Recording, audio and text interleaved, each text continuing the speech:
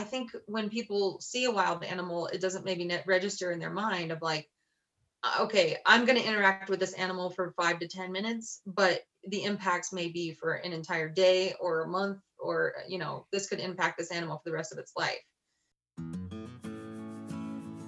Hi, I'm Reed Singh, and this is Adventure Travel with Troop Outside, a podcast where we interview adventurers, local guides, and outdoor industry experts to uncover the best travel spots and human-powered adventures from around the globe.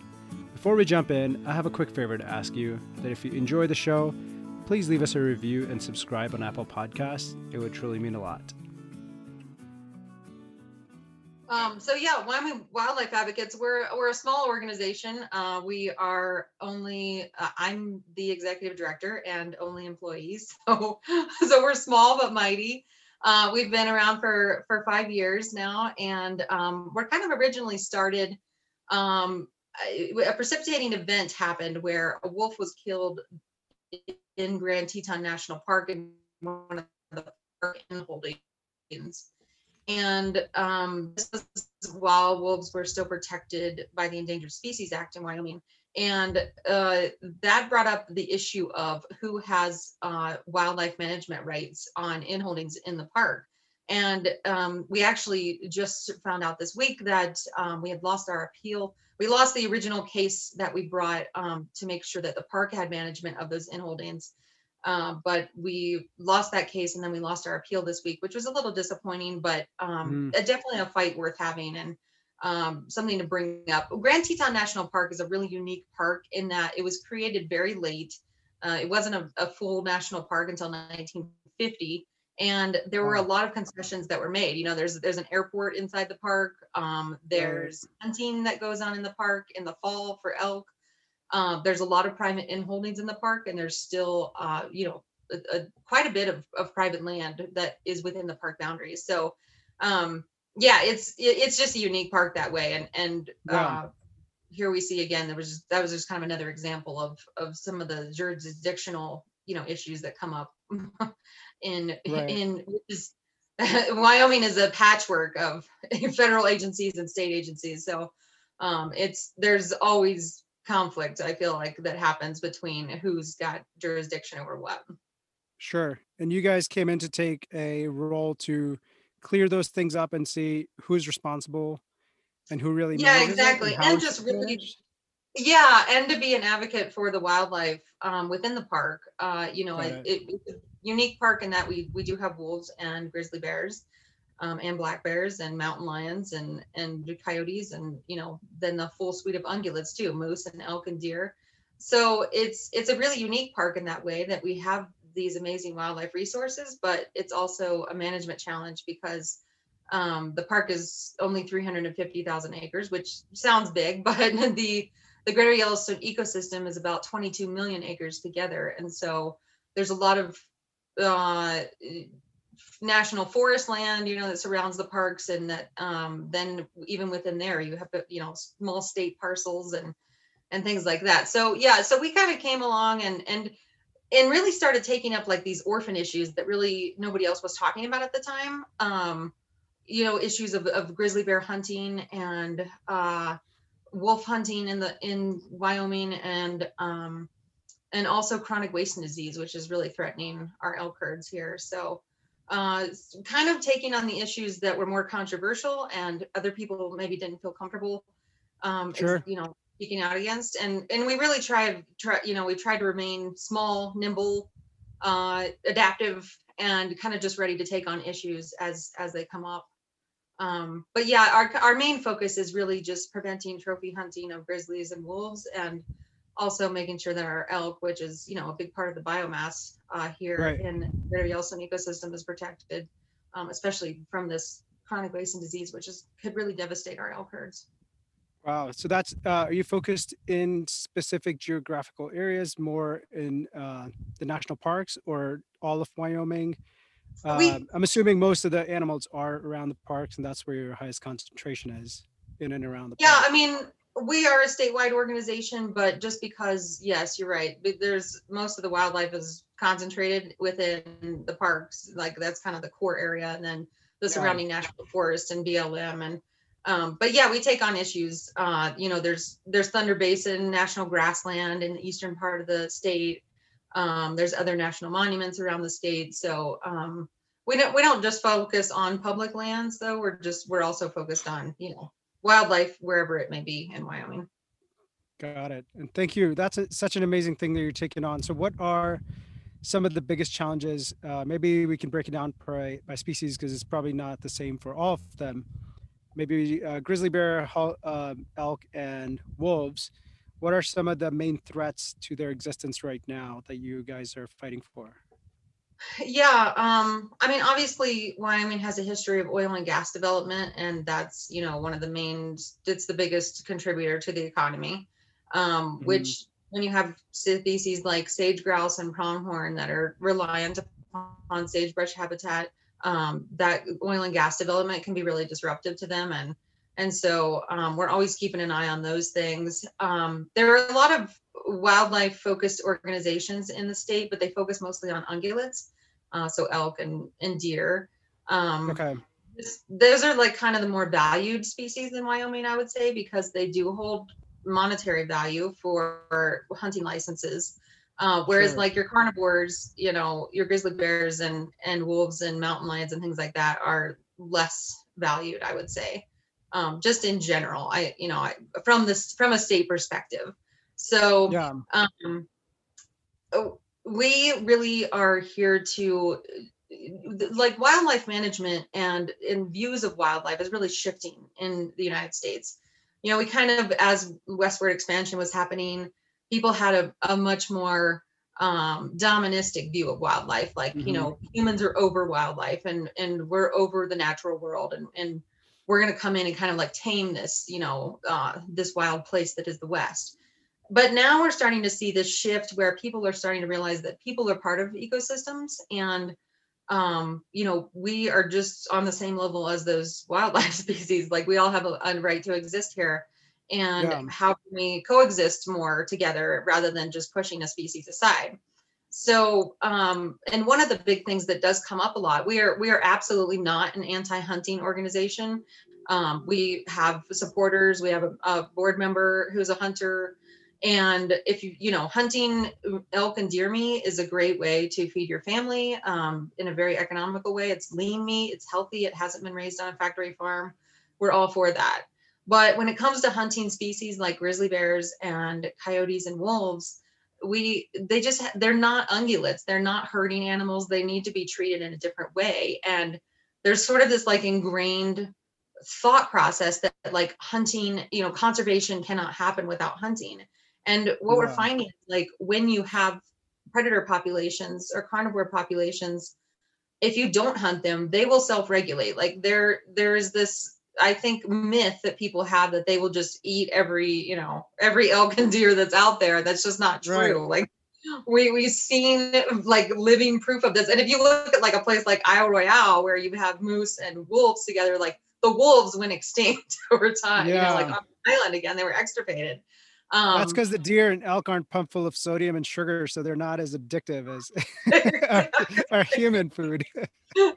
exactly. So we just there is really no reason to hunt grizzly bears or wolves. There's not. Yeah, We don't need to control their populations. They will do that on their own. And certainly we can reduce conflicts using other methods. Because it's naive to think that there's not going to be conflicts as wolves and bears spread out in their sure. habitat in native area. But we as humans are we should be the smarter species, and Right. and use our big brains to help us solve these problems. A bear is going to be a bear no matter what. It's driven by its instincts, and we have the power to do things differently. And so we really should try to do that if we can, and make it Yeah. so that that we can live alongside them rather than, like, just wiping them out everywhere we go. And how does the Wyoming, I guess maybe state governments think about the tourism dollars that come in because of Yellowstone and expanding the areas that people are coming to visit instead of crowding everyone in? Because if it's purely financially driven, I would think that expanding more on the tourism and using these tourism dollars to grow areas and expanding, and like, is that helping change the mindset of the locals or the government that this is something to be preserved and expanded, or is that still a struggle? It's still a struggle. One of the things about Wyoming is that the state was built upon oil and gas development and ranching. And so those are the two big industries that, and actually ranching is no longer a really large economic contributor to the state. However, they still hold a lot of political power and Sure. financial power. Oil and gas obviously has a lot of financial backing and a lot of money and political power behind them.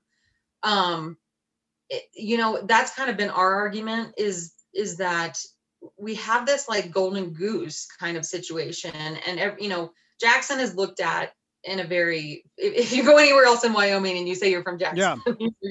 you're going to be met with a kind of a bit of a different vibe A than little if you different than Cody. from. Exactly. So we're kind of seen as the New York or hoity-toity area of Wyoming, and that we're not really Wyomingites. However, the prosperity that has been enjoyed here can be extended to other parts in the state. Like Lander is a great Absolutely. place, and Sheridan. I mean, if there was a robust wolf population in either of those places, there would be wolf Yeah. watchers there. Right. So people, look at the amount of people that come to Yellowstone National Park. I mean, we're talking 7 million visitors a year between Yellowstone and Grand Teton. And the number one thing that people want to see is a grizzly bear and wolves. I mean, that's Right. what's driving the tourism here. And so the state is just really still stuck in kind of this very like 1800s mindset of that, like, we still have ranching here, and that's our mainstay. And there's still just this really deep-seated cultural hatred of native carnivores like wolves and bears. Hmm.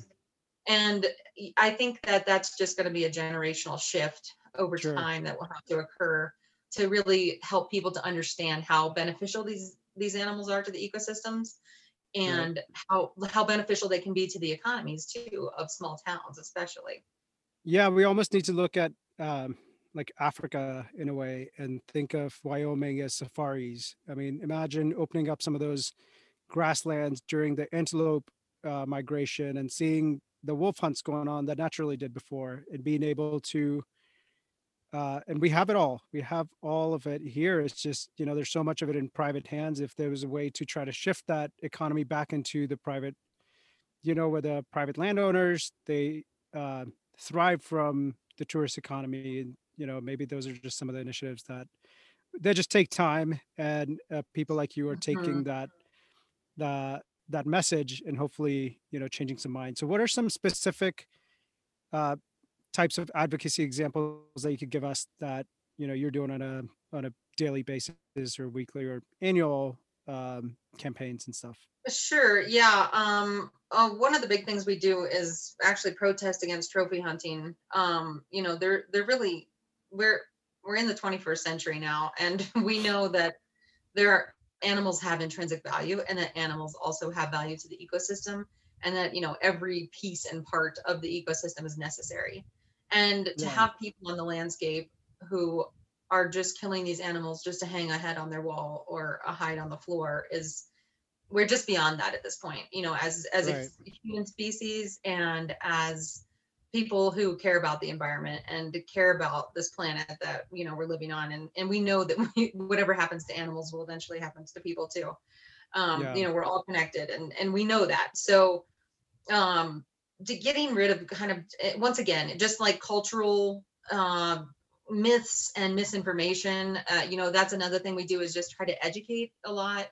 There's so many myths and misinformation out there, especially about wolves. It's funny because grizzly bears, people tend to like grizzly bears in general. Like even Hmm. ranchers, can learn to kind of like get along with them and appreciate them on the landscape. But when it comes to wolves, it is the most contentious, hot button issue you can ever. Like if you walked into Casper, into a bar in Casper and yelled, "I love wolves," you're going to be like stoned to death. So Yeah.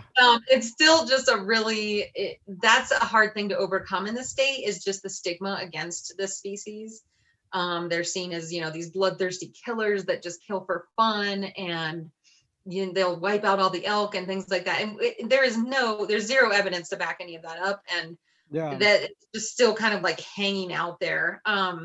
So we do spend a lot of time educating the public about the threats that wildlife are facing, and the fact that, like, a lot of people come to the Greater Yellowstone ecosystem and see this place as like a wildlife paradise. I mean, it looks on the surface like, yeah, it's totally healthy, functioning ecosystems, but if you scratch a little bit beyond the surface and you look a little deeper, you'll see that there are actually some bigger problems here that the ecosystems are having, and that some of our elk population is actually pretty sick, and our deer population is declining as well. So we have these issues that are kind of going on, and people just don't know about them. So we spend a lot of time educating, and then also, talking to elected officials and trying to get them to either introduce legislation or, when state agencies have public comment opportunities, we let the public know that, so they can comment on those things as well. And then we always send comments in. I'm a little bit disheartened at this point with that process, because so much of the time we spend a lot of time writing public comments, and it's not that they're ignored. It's just there's sort of like a predetermined outcome a lot of times on those things. And I would just say, if anybody is like, if you're interested in getting involved, like handwriting a letter or like actually getting on the phone and talking to a legislator those are probably like the two best ways to reach an elected official. A form letter or like a petition just doesn't. It may be different in other states, but here in Wyoming, the legislators have made it very clear that they don't want a form letter. They don't want to see just a signature on a list. They want to hear from the people. That's a really great call to action, because I had that as one of my takeaways, is like, what can we do if you're listening to this and you're feeling empowered to take action? What are some of the things they could do? And could that be done by even as a visitor to the area? Anyone, or do you have to be a Wyoming resident to be able to take action? I assume, letting them know opinion in a handwritten letter, it doesn't matter where it's coming from, as long as it's honest and thoughtful, that it still makes an impact. Yeah, I would say that a handwritten letter from anywhere would be great, especially if you say that, you come to the state and spend your tourist dollars here, and that you're supportive of, the local economies. Most people drive to Wyoming. We do have one airport in Jackson, but getting to Yellowstone, most people are driving, and so they're driving across to Wyoming and spending money in state, Lander and Casper and Cheyenne and places along the way. Yeah, exactly. So yeah, I mean, you do have power, even if as a non-resident. Obviously residents are going to be listened to, I guess would have a little bit more weight behind what they're saying. So if you are a Wyoming resident and you are listening to this, it would be great to contact the governor, like write him a letter, or your local legislator, and just let them know how you feel and that you want to see protection for some of our animals, especially our native carnivores, which don't have much protection at this point. And for those listening that think that, the impact of wolves, I've found that visiting Yellowstone, the wolf project that's been happening there, it's been so incredible to see the number of species that it impacts. That the elk stop overgrazing around the river, and the trees grow, larger, and they create shade. So there's cooler spots in the water, and then all of a sudden the fish come back that weren't there before. So it's such a larger cycle than just the wolf, and how it exactly. the right balance. Yeah, that trophic cascade really is important in ecosystems, and we've seen now like what it looks like to not have it there, and to have that keystone species there, and then to have them back again, and to see the effects of it. And I say that anybody that loves elk should love wolves too, because they keep herds healthier and more robust. Doug Smith, one of the main researchers in Yellowstone, who's worked on wolves for decades now, has seen that. He said when he first started doing research in Yellowstone, he would see elk limping and, would see kind of sickly elk on the landscape. And now he just doesn't see that. They get picked off, those are the ones that are not going to make it. That's just part of Yeah. natural selection. So, having wolves present with elk is really important to keep those herds, to keep disease at bay, and to make sure that like the healthiest ones are the ones that are passing on their genetics. Not be couch potato elk. Exactly. There's no, you cannot be a couch potato elk. You won't make it very long. We could use a couple of wolves of the human species. Exactly. Well, thank you. And then, to find more information, WyomingWildlifeAdvocates.org, is that the best place to stay up to date on all the initiatives that you guys are fighting and things that you're working on, so that, the audience could also take action on your priorities and be aligned? Sure. Yeah. Check out our website and our Facebook and Instagram. I usually post pretty frequently on those sites, just to keep, about current news that's going on here in the greater Yellowstone ecosystem and across Wyoming as well. Yeah, I really like your Instagram. It was really informative, and I love what you guys are doing with interviewing people and getting their feedback. It was really cool. Nice. Thanks. Yeah. I mean, we love to hear from people. Wildlife management and really wildlife advocacy is not about wildlife. It's about people. And that's something that surprised me as being a wildlife advocate, is that, of course I went to school, and studied biology and environmental science, and I never thought I would be involved in like social sciences. But as I'm getting more and more deeper into this field, the psychology and the social sciences behind decisions that people make and actions that people take are really more and more intriguing to me, because that's what's really driving either, harm to wildlife, or what makes people want to help wildlife as well. Yeah, and that's where you can make the true impact, is by understanding the people side of things. And it's so funny that you say that. Is we work with stray dogs in India. We've been doing, my wife and I, when we go visit, we do a lot of work there, and it always makes me realize that there's not a stray dog problem. It's a human problem. And these are human issues that we have to solve. The dogs aren't just a byproduct of, the way our lifestyle is and our behaviors are towards them. So it's funny to see that it's the same with wildlife. Wildlife just wants to exist, right? So it's just how they're just going to do what they're going to do. Yeah. Like, we humans are the ones that change the game on them all the time. Yeah. One thing that's been kind of concerning to me lately is human interaction with wildlife in national parks. Is that still a growing concern, or are you guys doing anything with that, or is that all up to the national park to, I'm just seeing like concerning YouTube videos where somebody tries to ride a buffalo and it gets 6 million views, and all of a sudden it's the top ranking video on YouTube. Like, how is that, whether it's the social media impact or increased visitation to the park, is that a concern to wildlife, disturbing them? Or when you consider it across all the different things, that it's, just gets blown up on social media and it's not as big of an issue?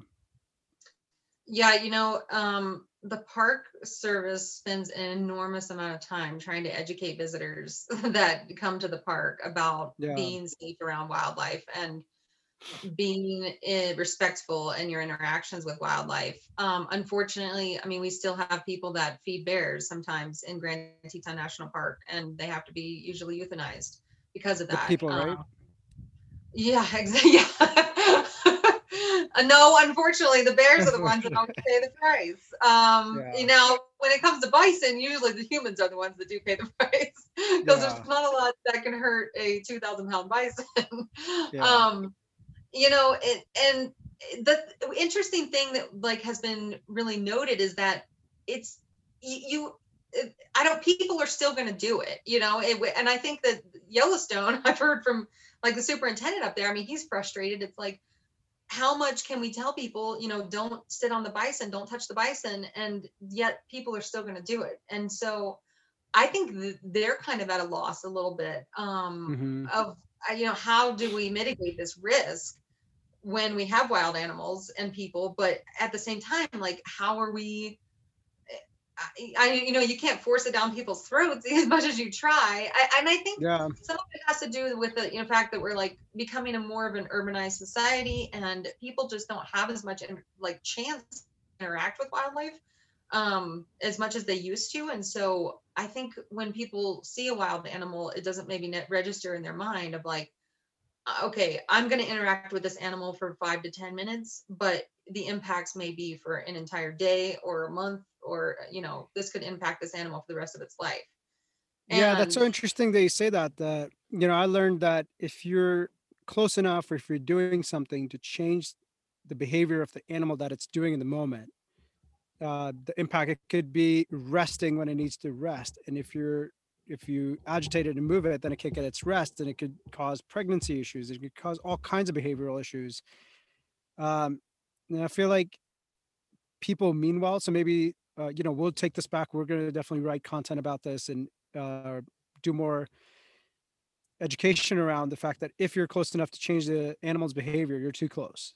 You have, and it's coming from a place where I feel like most people love animals and they want to interact with them because out of that love and compassion, they probably want to treat them as dogs and pet them. Mhm. Who knows? But there's larger impact than after you drive away, that animal is disturbed, that can't exist the way it was going to. And they're just maybe it wasn't an issue 10 years ago when there wasn't as much visitation, but now it's a whole different problem where we just have such an increased attendance at these parks that these are new issues that we have to handle. So Yeah, I think you're right. Part of it is just a factor that we're seeing so much more, such a greater increase in visitation and more people getting outside. I mean, the pandemic has definitely just accelerated that, tenfold. Like I said, we really saw that here in and around the parks. And I mean, Yellowstone had its busiest October ever. And October is usually an off-season month for us here. wow. So people they are getting out. And I think you're right. Like, people have good intentions. They want to interact with the animals because they love them and they're excited to see them. But we also need to recognize that we are one human of many, many, many humans. And whatever you do, there's probably 50 other people that might do the same thing. And that cumulative effect, that's really what we're seeing, is just the cumulative effect of interaction after interaction after interaction. And sometimes that can lead to like habituation for certain species. For instance, here in Jackson, on the backside of the elk refuge, there's a road and there are bighorn sheep that spend the winter on Miller Butte. You can drive right up to them and, they're just hanging out on the side of the road. They're pretty habituated at this point to people. People even bike and walk on the road, and the sheep are pretty much, just, they don't really mind, or they're not really bothered at all. But, if somebody were to step off the road and head toward those sheep, then, Yeah. that would be a really big impact that, may impact that particular animal or even the species as a whole. And, not only are you impacting the species, but you might also be impacting other people's enjoyment of the animals as well. Yeah. Just this Yeah, past that's weekend, absolutely right. and just this past weekend, there was a video that came out of some people who were incredibly close to 3 bull moose. They were pretty small bull moose. They weren't, they didn't have gigantic racks, but a bull moose is a bull moose. And no matter how small it is, it's still a big animal that could trample you. And these people were so close to these, they were actually sparring with each other. And it may seem like, oh, okay, I'm not having an impact on the animal, but you're right. If you were causing the animal to do anything other than what it would normally do, then you are impacting it. And I think there's a spectrum, like, no matter what you're doing outside, if you're near wildlife, you're having an impact, and Yeah. there's a spectrum of impact there. Sure. We're finding, and research is finding now, that things that are faster and mechanized are the things that are really disruptive to wildlife, Okay. especially bigger wildlife like grizzly bears. Mm-hmm. ATVs and snowmobiles and things like that. Even mountain bikes have become kind of a hot button issue too, because we're starting to see that wildlife really tend to avoid areas where there are mountain bikes, especially close to the trails. And the species, so you're having some kind of impact, even if you're just a person out there walking, you may Yeah. be disturbing that animal a little bit, but the impacts are fewer and shorter lived when it's just kind of a person doing something rather than like a person plus some kind of a machine or something. Sure. And it really seems to be a factor too that we're finding now, that impacts animals greater while you're at high speeds. And then also that impact tends to last longer as well. Okay. That's a really good point. I think that's where we wanted to talk about transitioning to our next question is, what is outdoor recreation's role and its impact on wildlife, whether it's positive or negative, and what can the outdoor industry do to support and coexist with this wildlife? And I'm sure it's so regional.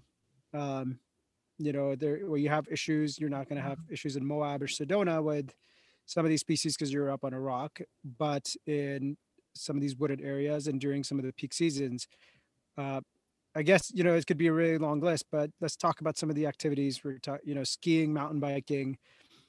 We intentionally don't have 4x4s, ATVs, or any kind of motorized equipment on our website for that reason, because it's speed, pollution, and noise factors.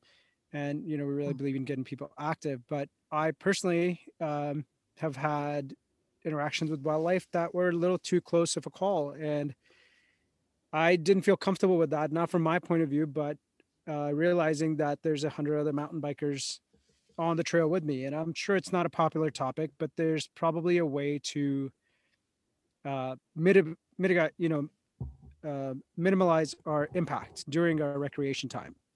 And what are some of the studies finding, or how can we better interact? Is it, dedicated areas for recreation? Are those better? Um, is there any data around that or science that's finding, how can recreation play a role into preserving and working and coexisting with wildlife? Yeah, I mean, recreationists can 100% be conservationists. And, like I said, there is a spectrum of use, and we need to just all realize that when we are out there, we are having an impact. I mean, I hike with my dog, and research has shown that dogs, even just on a trail, wildlife react to the smell and the sound and are going to be pushed further away from those trails just by the presence of a dog being there. Mm-hmm. So, I don't think any of us that are outside can act like we don't have, we have zero impact. It's just not true. And so we really want to, I think every person needs to look at it for themselves and also do some research before you go to a place. Find out what are the species that are struggling there, and are there already laws or some kind of guidelines or rules in place to protect these species. One really good example is that bighorn sheep in the Tetons. There's a very specific, very small population of bighorn sheep in the Teton mountain range. They are completely isolated. They don't migrate anymore because their migration routes have been cut off. There's only about 80 animals left. So 50 to 80 animals is the current estimate. Now, backcountry skiing has become very, very popular in Grand Teton National Park. And there are places. So what happened was the government agencies went, they mapped out areas of where the sheep are found. They mapped out areas where bighorn sheep habitat is really important.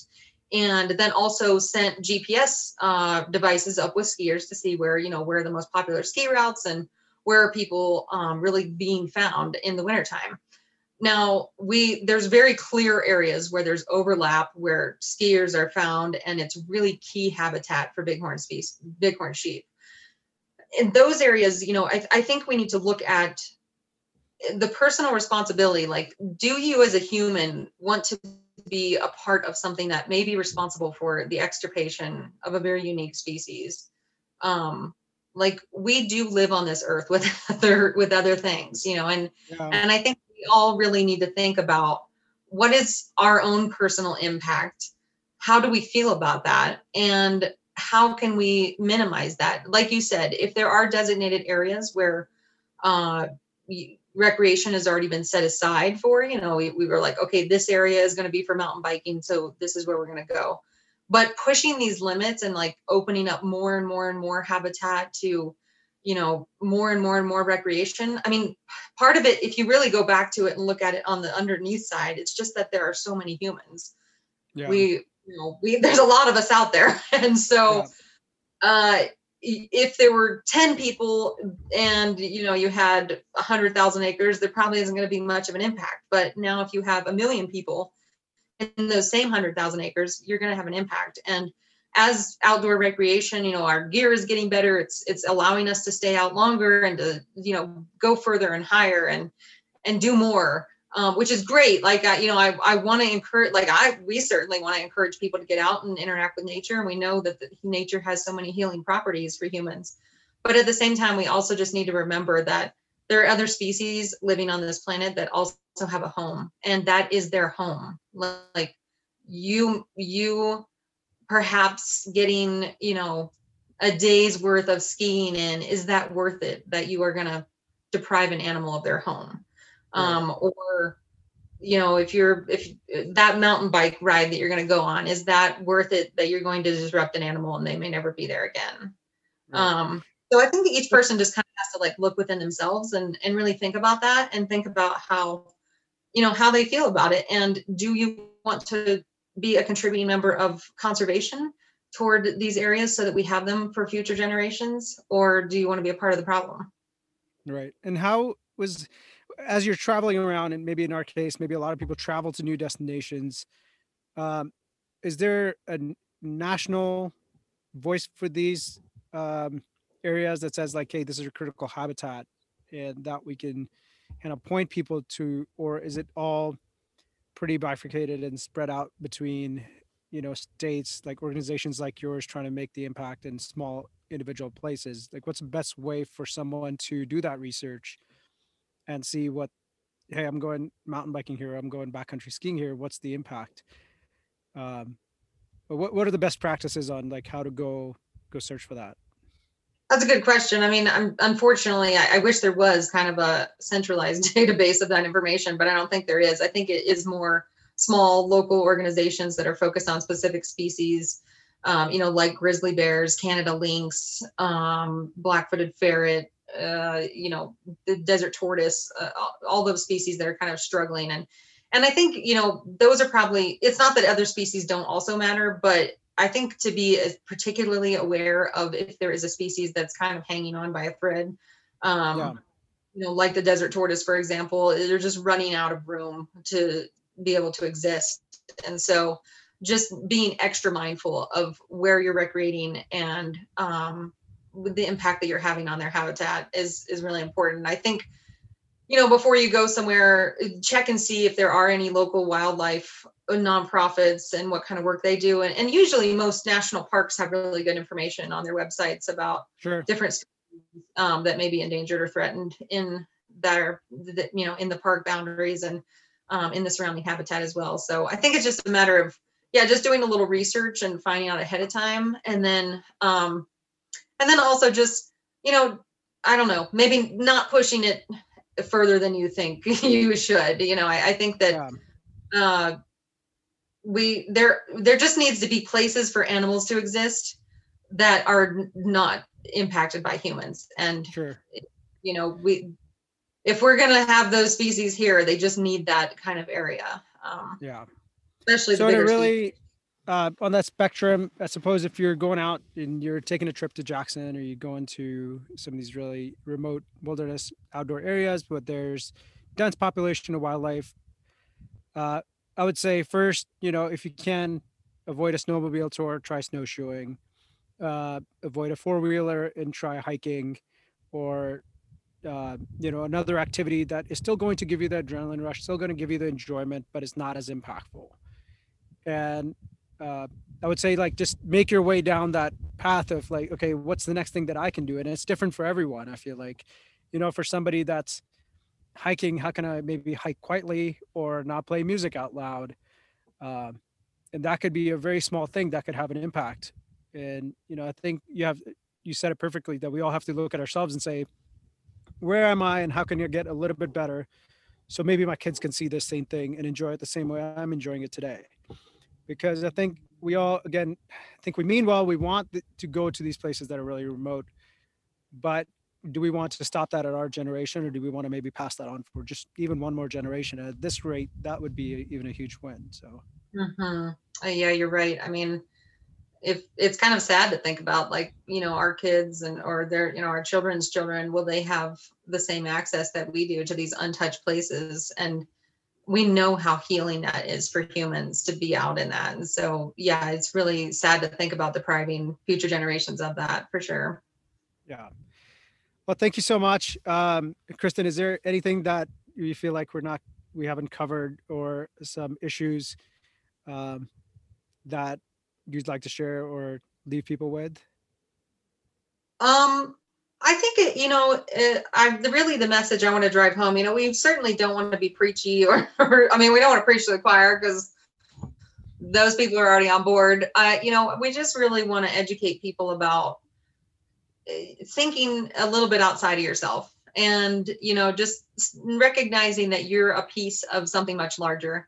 And unfortunately, there are a lot of humans, and we're squeezing these places more and more and more. The Greater Yellowstone ecosystem is a great example of that. Like, we can either make this a place of a shining example of how to coexist with wildlife and to be able to interact with nature in positive ways where it doesn't impact nature as much, or we can just keep pushing and pushing and pushing and squeezing it more and more and more until finally it's gone. And unfortunately, when these wild places go, it's really difficult to get them back. It takes decades to get that natural state back in order. And humans are a part of the ecosystem. We are not separate from it. We're dependent upon it, as much as you may not seem like that in your daily life, but we are. And so, yeah, I think just each person just really needs to think about what does it mean to them to be able to get out in that nature, and do you want to make sure that that's there, and really do something to protect it. I did I've spoken with several local conservationists who have done this for 40, 50 years. And the one thing that I heard over and over from them is that recreationists used to be the loudest voices for protecting wildlife and wilderness. And they feel like that has changed a little bit. And, I don't, that's not to blame people. I just want to offer that perspective of somebody that has been around and done this for a while. They're starting to realize that, like, people have become a little bit selfish. And it seems like, what's in this for me is somehow the only thing that people think. So, if you do care about nature and you enjoy recreating out there, I would just say get involved somehow, whether that's speaking up, contacting your legislators, really doing, donating to a nonprofit that helps to protect wild places and wildlife. There's many things you can do. Just give back somehow if you enjoy being out there as well, because it's really up to all of us. It's Yeah. no one's coming no one's coming to help us. We got to do this ourselves. So, Yeah. and I'm it excites me to think about recreationists once again being this, like, really strong voice for conservation, um like blazing a path for, here's how we do this, and here's how we interact with nature as a human species, in the correct way, so that nature is not hurt by it, but that we are enhancing it somehow. Well, that gives me a lot of hope, because it's good to hear that, 40 or 50 years ago, that the recreationalists were the voice and they were leading the charge. And hopefully we can do a small part in taking that back, and, going back to those things that are selfless, because what we all love about recreating in nature is the nature itself. And that's maybe just a reminder, that small reminder is what we're out here for, is what we love, is what we want to preserve and not love it to death. For anyone listening, I absolutely loved Wyoming Wildlife Advocates.org's wildlife guide. So please go check that out. It is super adorable. The hand drawn animals, it seems like, and, listen to, subscribe to their email newsletter, learn about topics that are coming up. And if you're in Wyoming and in Yellowstone and find yourself enjoying the wildlife around you, just know that there's people like Kristen behind the scenes working every day, working hard to preserve this for us. So please go on, support their work, write that handwritten letter. I know we will, and donate to them. And again, just be aware of your impact and where you're recreating, and get outside as much as possible, because if you don't love nature, you're definitely not going to work towards preserving it. But when you're out recreating in nature, please do be a little bit more mindful. Hey there, adventure seekers. Thank you for listening to another episode of Adventure Travel with Trip Outside. If you enjoyed the conversation, please share it with your friends, leave us a review on Apple Podcasts, and subscribe to stay up to date on where we travel to next. If you felt inspired to travel, go to tripoutside.com. It's the fastest way to book outdoor adventures all in one place.